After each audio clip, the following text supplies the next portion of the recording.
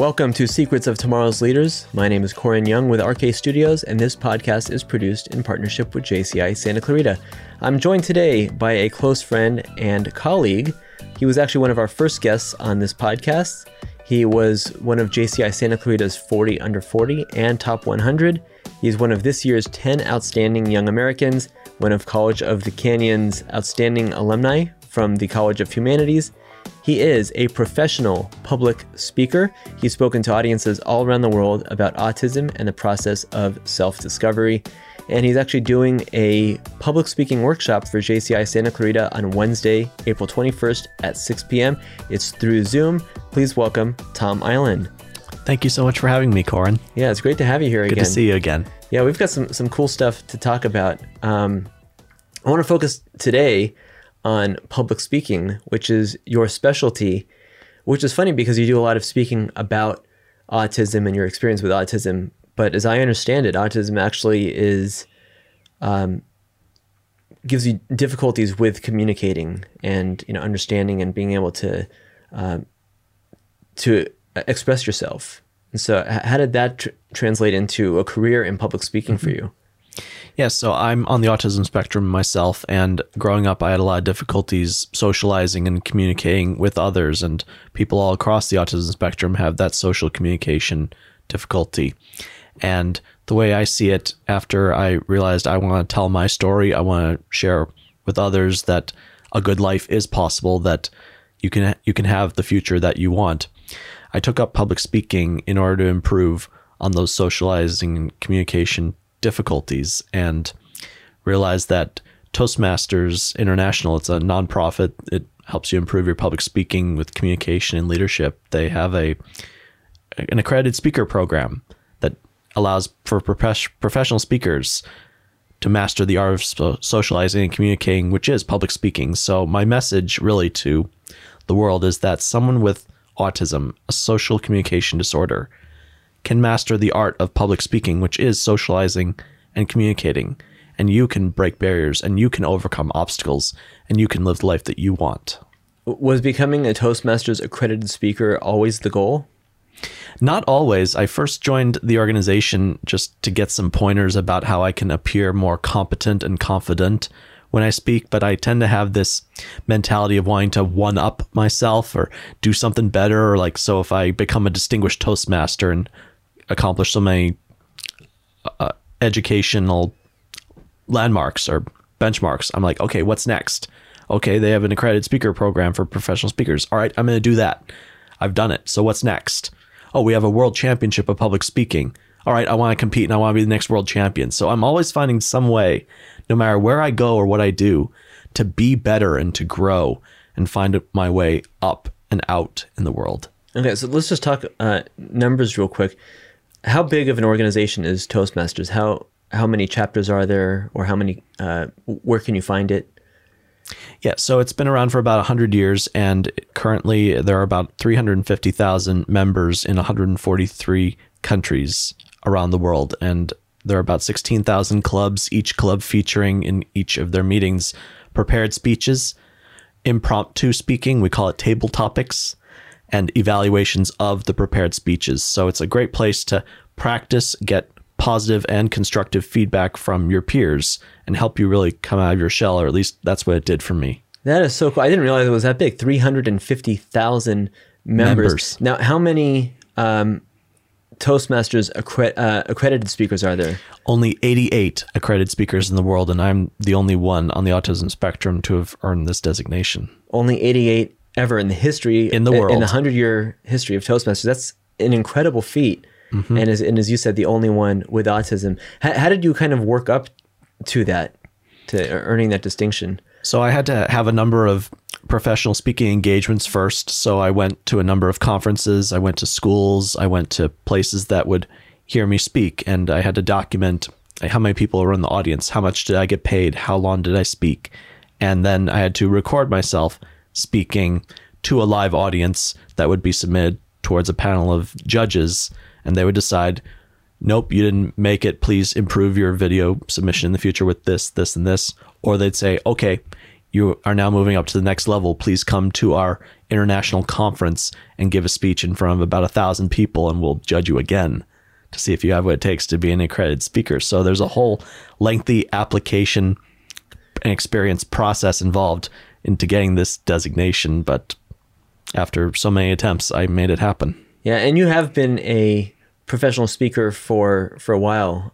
You've traveled the country. You've given presentations to audiences all over the world, including some pretty cool audiences. Can you share a couple of your highlights of your public speaking? So I've been speaking to police officers, I think, since I was in high school, so about 20-something years, and my audience has evolved more into speaking to teachers, to district leaders, decision makers, even went so far as to speak at the United Nations on 2 occasions. These are leaders and people that are looking to improve on what's called sustainable development. The United Nations has several goals that they want to meet in the coming years, like clean water for everybody, access to education, partnerships, and they're looking for feedback from the autism community as to how we can make that happen and what the autism community needs. So I was on the front lines making that call. That is so cool. I remember watching the live stream from the United Nations the first time you spoke, and that was so neat to see that. That was that 2 years ago?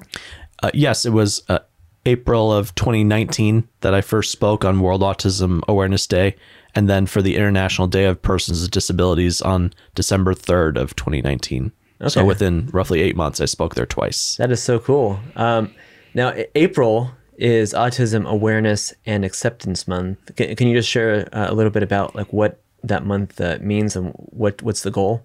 Certainly. So autism impacts about 1 in 46 children in today's world, and the conversation and narrative behind autism has evolved over time. When it was first really brought to light, and some people still kind of think this way, it was thought of as a disease, an illness, something to be cured. So people were being made aware of autism. April was about autism awareness. But then people on the autism spectrum, like myself, spoke up for themselves, saying, we have the right to live. Please love and accept us for who we are. We want to have futures. So it's now become more on the lines of Autism Acceptance Month.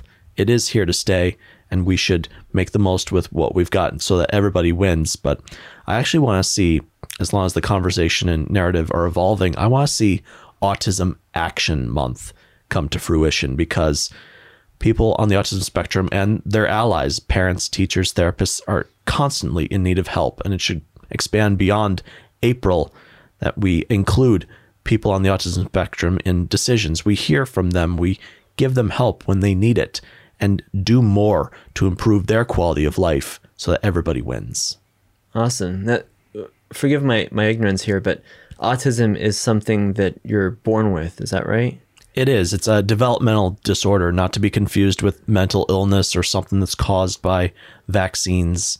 It's something that I'm going to have until the day I die, and I accept that. Right. So it's not something that you can catch from doing something, and it's nothing that you can be cured of. Correct. You can train yourself, as you've worked hard to kind of overcome obstacles, but are there certain benefits as well? And just so you know, that autism is not something you can necessarily see in some cases. And I think as people on the spectrum grow up, it becomes more internalized. So, and I've had years of therapy and coaching and martial arts classes, improv, all the things that make me who I am today. But I also have a number of talents and gifts, and lots of people on the autism spectrum have talents and gifts. So one example I like to give to break the ice a little bit is a number letter talent I have. So there are 26 letters in the alphabet. A is 1, B is 2, C is 3. What I can do is I can take words, I tend to use people's names, and give their letters their numerical value and add them up as quick as a calculator. So let's say the name Tom. Mm-hmm. T is 20, O is 15, and M is 13. You add these up, you get 48. And I can do that very quickly. And the kids at the schools that I speak to, they love it. So it's a two-part game. One, you have to memorize the value of each letter, and then 2, you have to add them up quickly. Yep. So obviously you've memorized Tom. Yeah. Can you do Corin? So, and usually I ask for the spelling because how you spell your name or how it is spelled do matter in the calculations. So for Koren, you are 63. Incredible. Koren is 63. Okay. Let's do podcast. Podcast. So PODCAST 78. What's funny is I'm not adding this up also. I don't have a way to check you, but I'm sure that that it is 160. Or I may have missed something in the calculation there. I had to clear my throat there. But and some people have fact checked me, like they'll be calculating, like, what's C? That's a 3. So they'll be checking on it in the audience. That is such a fun game and such an awesome skill to have. I don't know how practical it is in the real world, but it's definitely a great icebreaker. Now, you talk about different things when you do your private consulting. I know that you do speeches to like universities about autism and self overcoming everything, but you also talk to employers about the benefits of hiring people on the autism spectrum. What kind of benefits could there be? Like, obviously, people on the spectrum could be just as capable as everyone else in some things, but are there any things that you would be more capable of? So a little bit of background about autism and employment. So over 90% of people on the autism spectrum are unemployed, be it they don't have a job or aren't working enough hours to make ends meet. And this is a great disservice to this community because they have a lot of potential and possibilities, have a lot to offer an employer, but because of the social communication difficulties I mentioned, they may not get past the interview process, or they'll say something to a customer that is totally offensive, or may not be able to keep a job. They might get the job, but may not keep it. And as a result, their talents and their skills get overlooked or dismissed completely. And one quote I heard from a person with autism is, "I miss what others catch, and I catch what others miss." So sometimes it's difficult to see the whole picture unless you have someone with autism coming in from where they're coming from and looking at a situation, maybe taking out some of the social norms that you and I are familiar with, or offering a perspective that they have and no one else does. And a lot of people with autism tend to be very organized. They like procedures. They might even write whole manuals on how to do something, and they like order and have a lot to offer companies and organizations, but only if they are allowed to be working in that environment. Okay, so we're talking about jobs like in the industries where I've worked, there are jobs like a QC where it's like very repetitive tasks or hyper focusing on something that I know that I couldn't do because my attention span's so short that I'm kind of all over the place. But like repetitive tasks for some people. In your case, you're very good with numbers, and so you got into accounting first. So is that pretty typical? And yes, quality control or QC is something that people with autism like to do or might excel in because they're all about law and following the rules and want to make sure that happens. And for me, I thought accounting was all about the numbers. Like if I can do math, if I can follow the money, if I can do the taxes that are required at every given period, then I'd be all right. But little did I find out until I was actually in certain jobs and certain work environments that there's a lot of analysis to be done. And you have to read people, and the tax laws are constantly changing. And this was an environment or a profession that after I found out well after the fact that was not how I wanted to spend my life, sitting at a desk crunching numbers all day. I wanted to tell my story. I wanted to help people on a personal level with things that could help them for the rest of their lives instead of a few years or for that particular period with the numbers. Yeah. So getting back to Toastmasters and how you've advanced your career to be a professional public speaker, you joined a chapter here in Santa Clarita, and I think you've been involved with a couple of different chapters. Can you talk about that real quick? Yeah, so I've chartered a club here in Santa Clarita. It's still around. It's called the Outliers, and the Outliers have been around for about 6 years, and we name ourselves that because not just of our location, like being far away from the main city of Santa Clarita, but we also are very unique, extraordinary, and even quirky in our own ways. So that's how we've created our own little culture in that club. I also joined an improv Toastmasters club. So in addition to the prepared speeches, the impromptu speaking, and the evaluations of the prepared speeches, we also do improv games, kind of like Whose Line Is It Anyway, where you're set a scene is set and you have to act it out right off the top of your head. It's like impromptu speaking on steroids.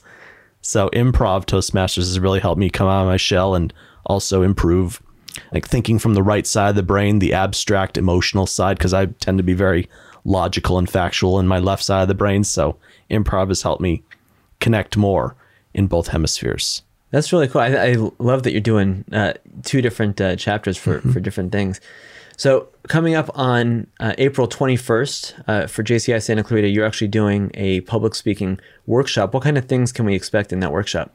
So you can expect what writing a speech is all about, and like having what's called a central idea or an underlying core theme to a speech that you want to convey to your audience so that your message is received. Also, I'll be talking a little bit. This trophy here I won from a table topics contest, an impromptu speaking contest. I beat out a couple thousand Toastmasters for that. So I'm going to be sharing my secrets to how you can actually prepare for an unprepared speech. It is possible to have an idea or a story to tell or format your answer so you can be prepared for any question that is thrown at you. That sounds awesome. I'm really looking forward to learning about that from you.